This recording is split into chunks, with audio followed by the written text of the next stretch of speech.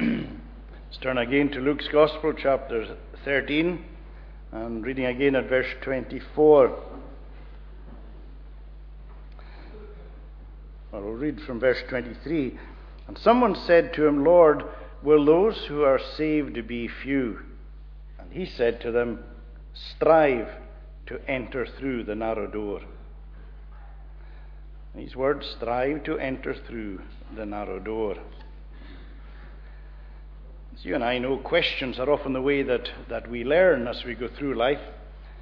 It's one of the things children are always known for doing, for asking questions. But our time of questions don't stop. As children, we continue to ask questions all the way through life. And sometimes the answers that we get to questions have a profound impact on our lives. Sometimes they're life-changing. And we find that Jesus was often being asked questions.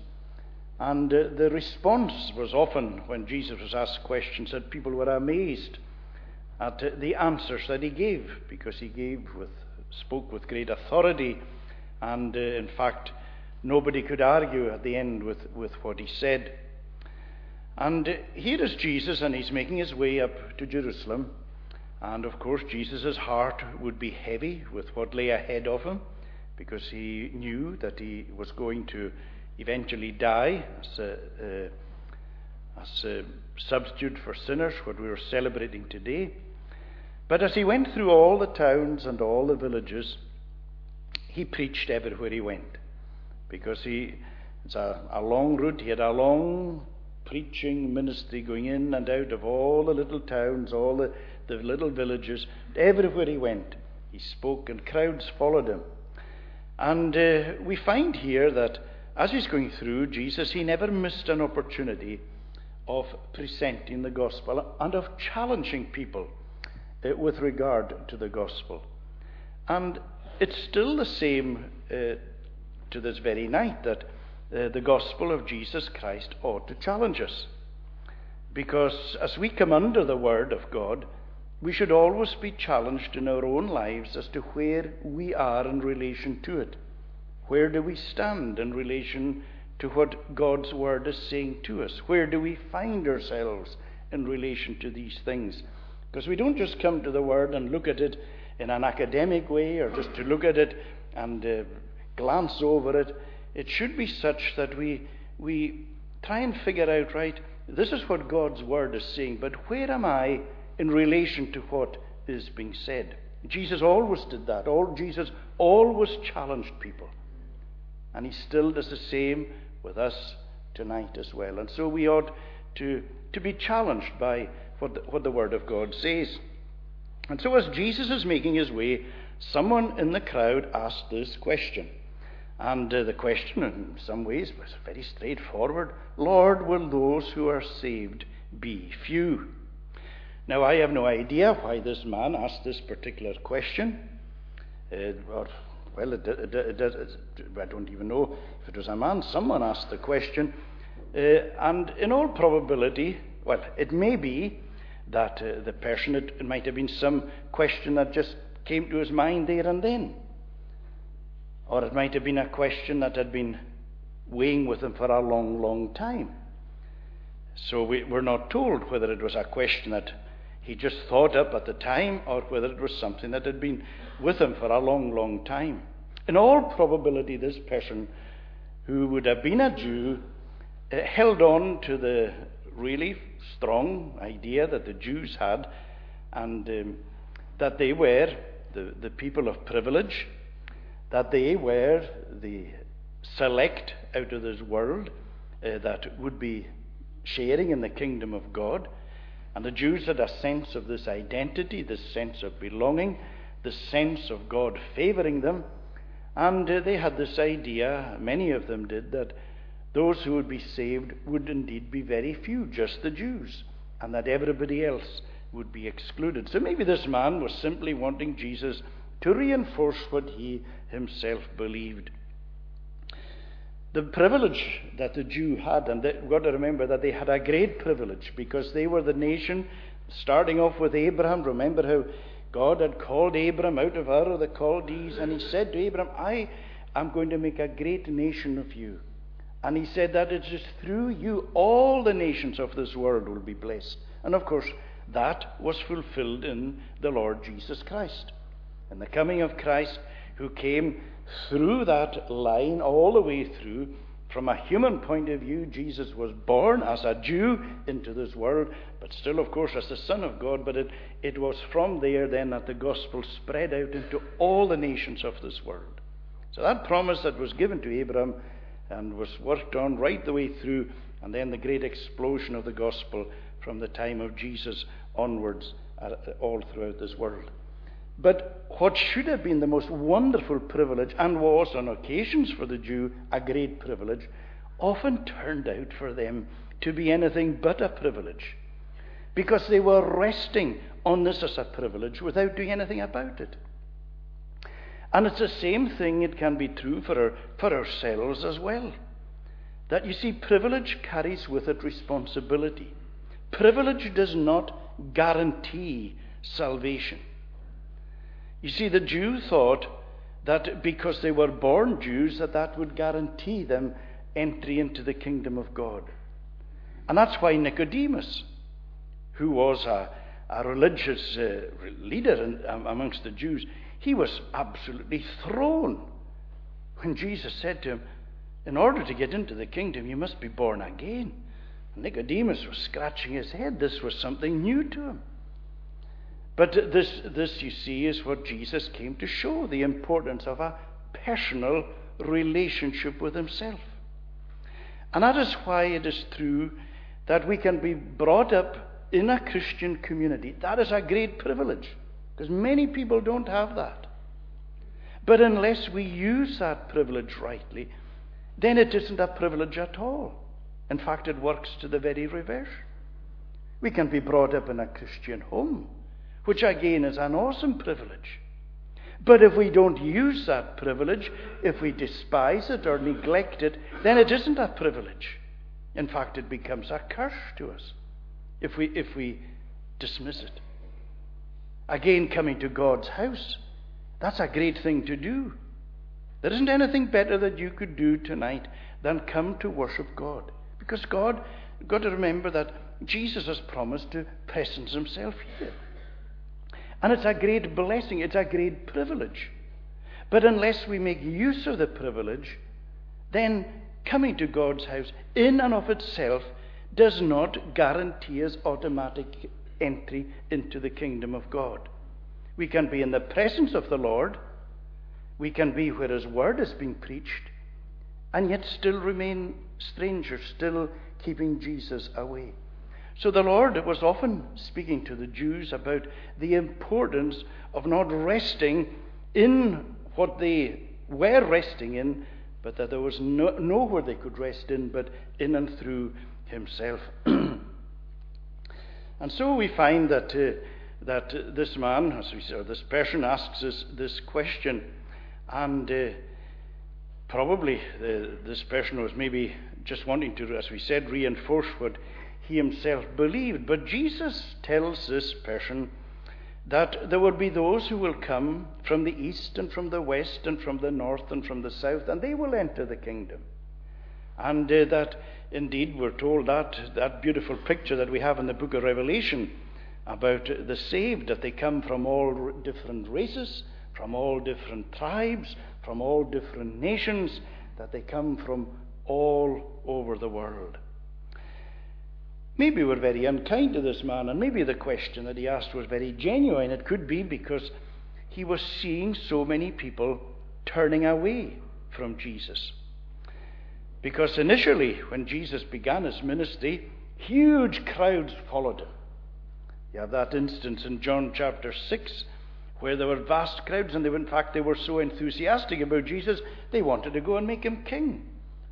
But by the end of the chapter, huge crowds began to desert him because they didn't like his teaching. They found it offensive. It took away what they thought was their own goodness.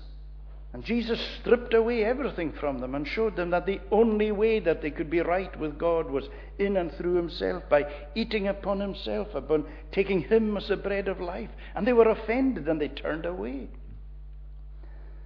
To the point where Jesus said to his own disciples, will you also go away? I often think that's probably one of the most heartbreaking moments. It must have been in the life of Jesus, where he's seeing vast crowds turning away from him and going away. But that sadly is just how it is. So anyway, here's this man or this person, he's asked this question. And it's a very speculative question. And one of the things, Jesus isn't interested in speculation. You know, you can spend all your life asking speculative questions. But Jesus is concerned that we deal with realities and we deal with the truth. And so Jesus, straight away, he kind of turns things round here. And he just says very simply to this man, strive to enter through the narrow door. Now, with regard to salvation, you and I, we know that we believe in the sovereignty of God with regard to salvation. God planned salvation. It's God's plan. The initiative all lies with God. It wasn't our idea. We didn't think it. We didn't work it out. It's God's purpose. It's God's plan. God planned it all, purposed it all, and then in his mercy not only provided the way, but he's told us how to get this salvation. You see, it's all of God. And we're reminded of that, say, like in the Ephesians, which tells us, by grace you are saved through faith, not of works, lest anyone should boast. We are his workmanship, created in Christ Jesus. So you see, it's all of God. And can you imagine the boasting there would be if we had a part to play within the salvation? Churches would be boasting and they'd be saying, "Oh, look at all the people that we have converted." Or you could hear ministers saying, "Oh, look at all the people I've converted." Well, no minister has ever converted anybody. It's the Lord who saves. Yes, the Lord uses people. He uses ministers. He uses people as instruments. We're just instruments, as it were, in his hand to share the word, to speak the word. But it's the Lord who actually saves. We don't save ourselves. Can you imagine the boasting if we could save ourselves? You'd be saying, "Do you know what I did? Do you know what I did?" And somebody else would say, "Oh, that's nothing. Listen to what I did." But you see, we take no glory in it.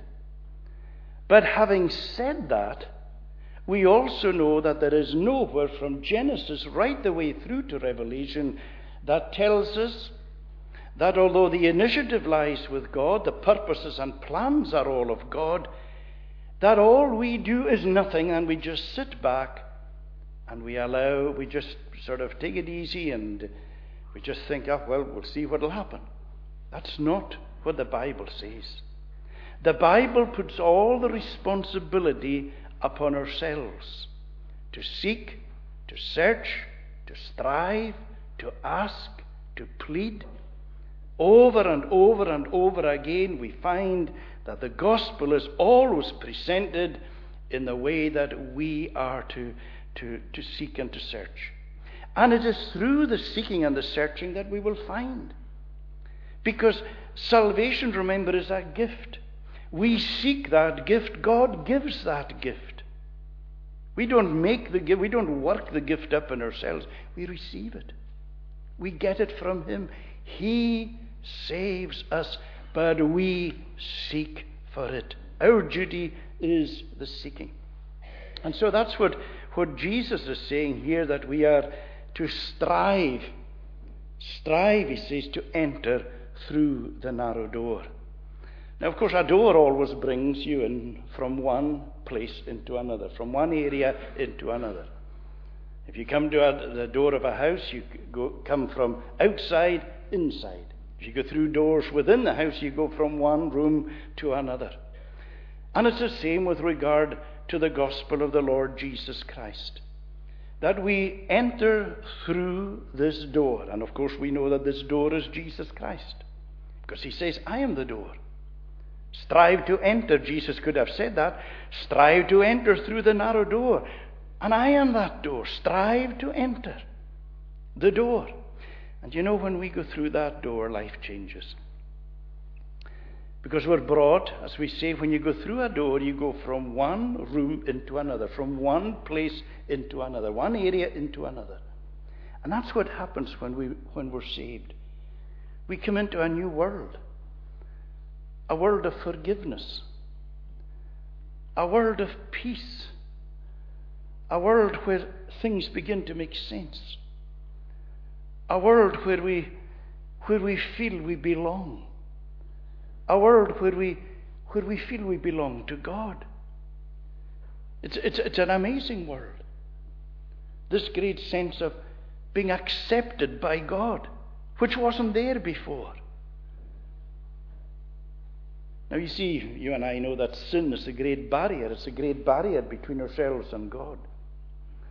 And sin is something we can't get under it, we can't get over it, we can't push it aside, we can't ignore it. It's there. It's a barrier between ourselves and God. But that's what God is doing. He is taking away that barrier in and through Jesus Christ so that we can have acceptance with Him. So Jesus is saying, I am the door. By me, if anyone enter in, he shall be saved. And of course, God's love and grace it's so amazing. That's why we sing Amazing Grace. It's this amazing grace. And part of the wonder of it is that God, by His grace, removes the wrath that is due for sin. And so we enter through this door, as we said, into this new world of acceptance, this world of pardon, this world of peace. And again, excuse me, the great idea of being made right with God. Now, we're told that it's a narrow door. So, why is that? Well, one or two things we have to say that it's not narrow. First of all, this door is not narrow with regard to the invitation that is given. Because this invitation to come in this door, this invitation is given far and wide. This invitation is spread right throughout this whole world. And anybody who will listen will hear it. Because this invitation is given into all the nations of this world. This invitation is, whoever comes to me, I will in no wise cast out. Come unto me, all you who labor and are heavy laden, and I will give you rest. You couldn't have a wider invitation than that. Far-reaching. So we can't say that the invitation is narrow in any way or shape or form. Neither is the invitation narrow with regard to God's love. Because God's love is so great that He gave the most that He could give. God couldn't have given any more than He gave in order to save us. He gave His only begotten Son. He couldn't do more. It's the greatest display of love this world has ever seen or known. So there's nothing narrow about the extent of God's love in saving. So how is it narrow? Well, it's so narrow that it seems that few seem to enter. Now, we know that at the end of the day, there's a number that no man can number. It tells us that in Revelation.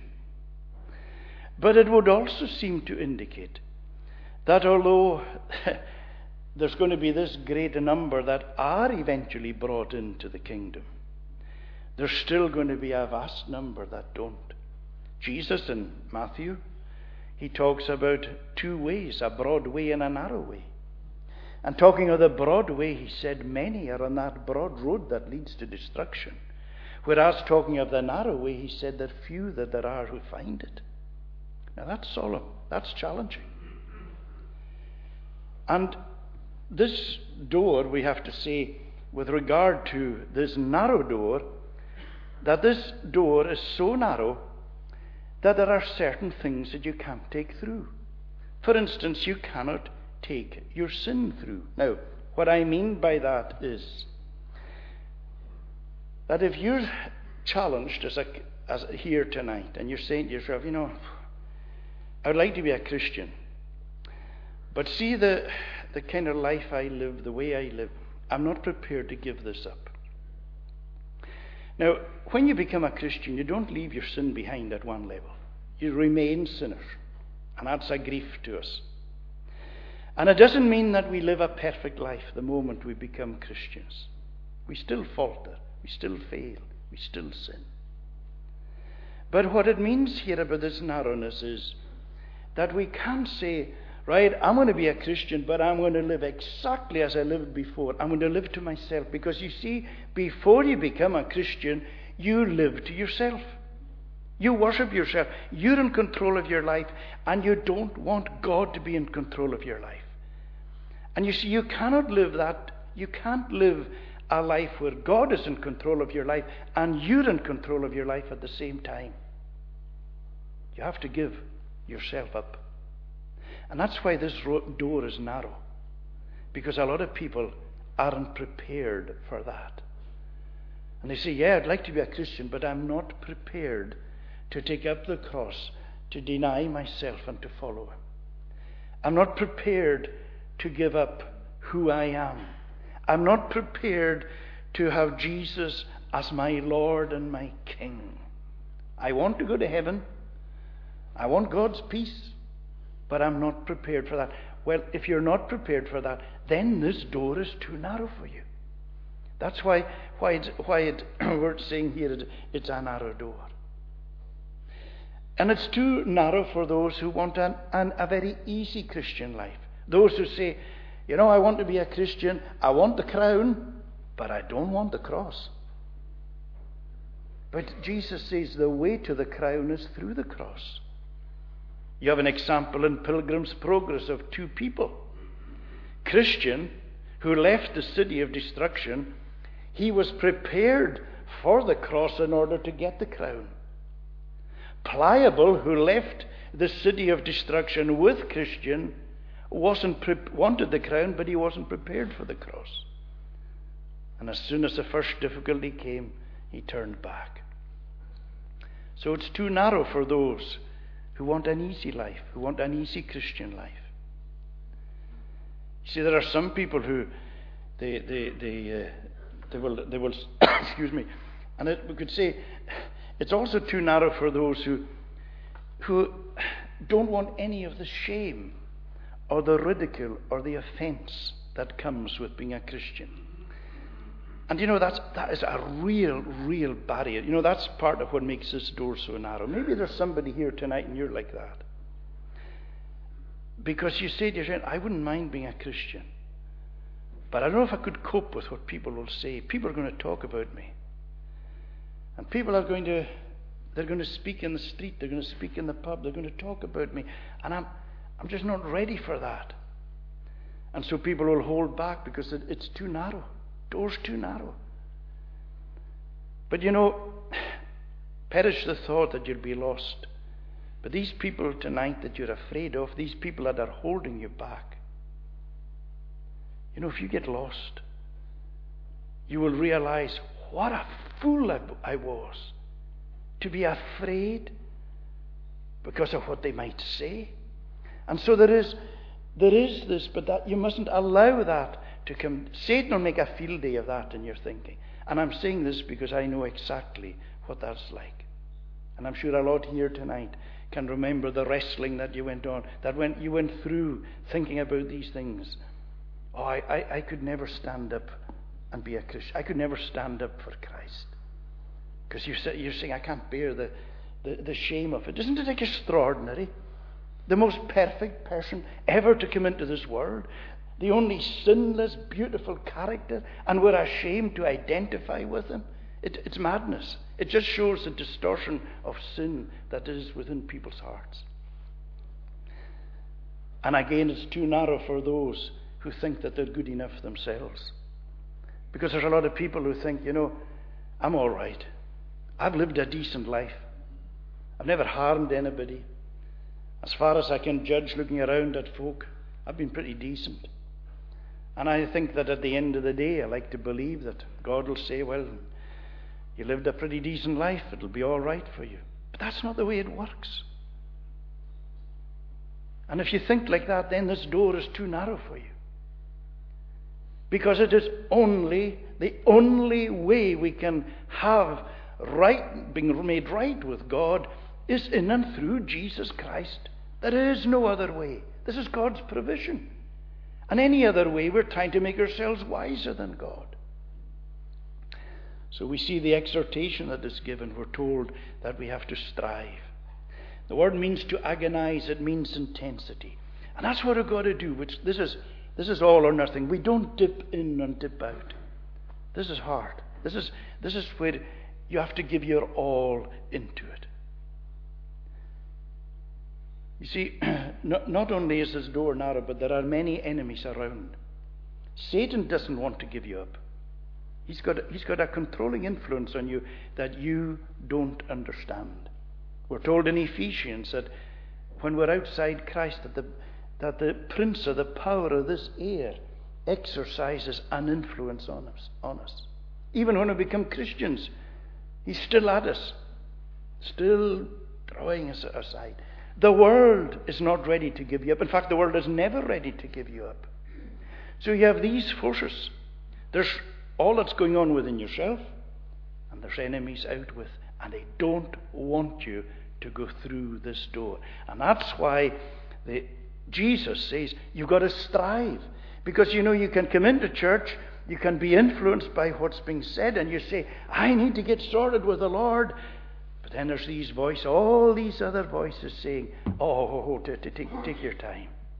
You don't need to sort that just now. Deal with that later on. See, that's where you're not striving. You're giving in.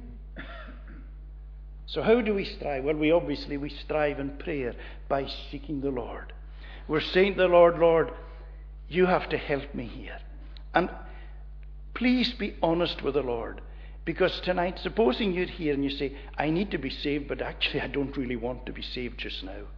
The best thing you can do is go and tell the Lord just that. Be honest with him. He knows already. And say to him, Lord, I need your salvation, but I have a problem. I do want to become a Christian, but I'm not ready for it just now. Please give me the desire, give me the heart, so that I will really seek and come into my life. Lord, take over. And if we pray like that, he will. If we're striving, we must be in the Word of God. This is where God has revealed himself. He has shown us the way of salvation. All the signposts are here in the Word. Again, we must come to God's house. This is where Jesus has promised his presence to be. So we must come where he has promised to be. And the reason we must strive is because not everybody seeking will enter. Now, these are solemn words. You see, some people will be looking to enter, but they're lethargic, they're careless about it. Many people, they come to church and they say, I hope to get all this sorted one day. But that's not good enough. And there are those who say, I'm going to seek God, but they go their own way and they try and work it out themselves. But it also tells us here that there are those who will come and they will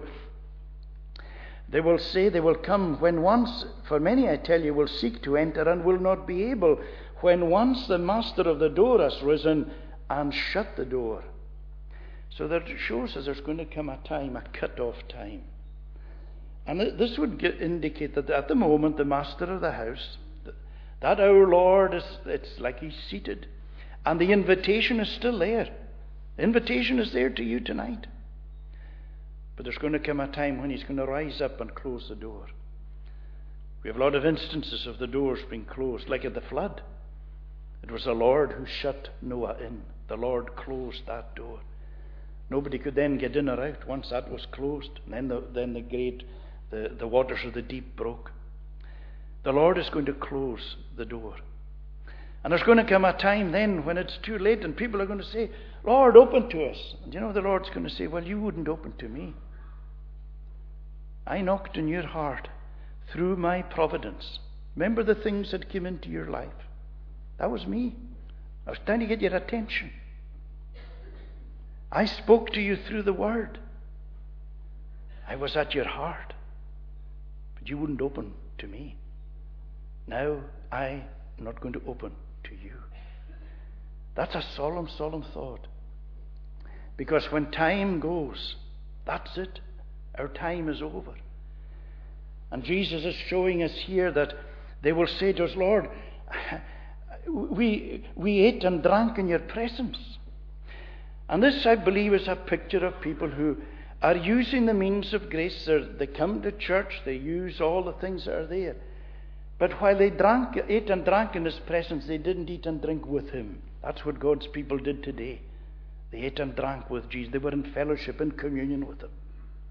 That's a big difference. And the Lord says, I don't know you. I don't know you. And he's going to say, depart from me, you workers of evil. And in the place there will be weeping and gnashing of teeth. And that's one of the most awful pictures, because at that particular time, I believe that those who are outside the kingdom, they will rage when they see those entering in, and where they're banished from the presence of the Lord. And they're going to come from the east and the west, and from the north and the south. And some who are last will be first, and some who are first will be last. And I believe the Lord is really speaking here about the Jew and the Gentile. There was the Jew at first. All the privileges, all the opportunities. The Gentiles were outside. But they were going to respond to the gospel. They were going to come in. The Jews were rejecting, well, not all of them, but by and large at that particular time, rejecting Jesus. Please, you make sure. Don't waste your time on speculating about this and that. Listen to these words that Jesus, who knows how it is, says, strive to enter in. Remember, we said there are lots of forces against you entering in. Please make it the goal of your life that you will enter in. Ask the Lord tonight to help you. And if you're really serious about it, he will. Lord, please take me in with yourself. Let us pray. Lord, we pray that you will bless us tonight with every spiritual blessing in heavenly places. We pray that if there are any here who are struggling with regard to salvation, that you will make it clear to them, that you will open the way, that the path will become clear, and that they will see you as a great giver of the most wonderful gift in this world, and that we'll be able to close in with you, believing and trusting you. Lord, be near to us. Help us in our need. Help us, Lord, as we deal with all our own private and personal issues in life. Grant us your grace in these things. Watch over us, bless the fellowship that will take place in the hall, and we pray that we will know your peace and help and strength and grace, and that you will be with us, and that we will know truly that fellowship in yourself and with one another. Take away our sin in Jesus' name. Amen. We're going to conclude singing in Psalm number 2 from Sing Psalms. Psalm number 2, Sing Psalms.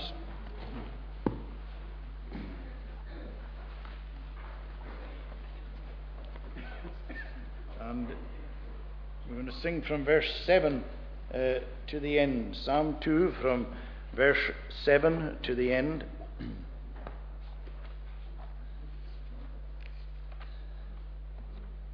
The king then solemnly declares, I will proclaim the Lord's decree. Today your father I become, you are my son, he said to me. Ask me, and for your heritage I'll give you nations near and far. You'll break them with an iron rod and smash them like a potter's jar. Down to the last verse, pay homage to the royal son, lest you in wrath aside are thrust. For swiftly can his anger blaze. Blessed are all who in him trust. 4 verses, Psalm 2 from 7 to the end.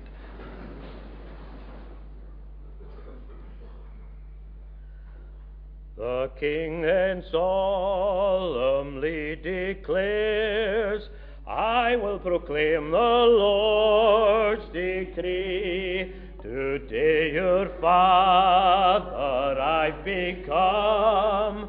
You are my son, he said to me.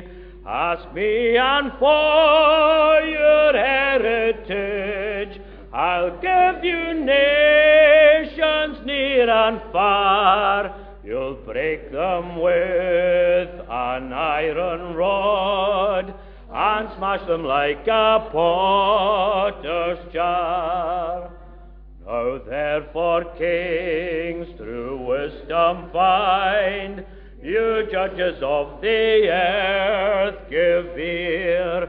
With reverence come and serve the Lord. Bow down with joy and trembling fear. Pay homage to the royal Son, lest you in wrath aside are thrust. For swiftly can his anger blaze. Blessed are all who in him trust. Now may the grace, mercy, and peace of God the Father, Son, and Holy Spirit rest and abide upon each one of you now and forevermore. Amen.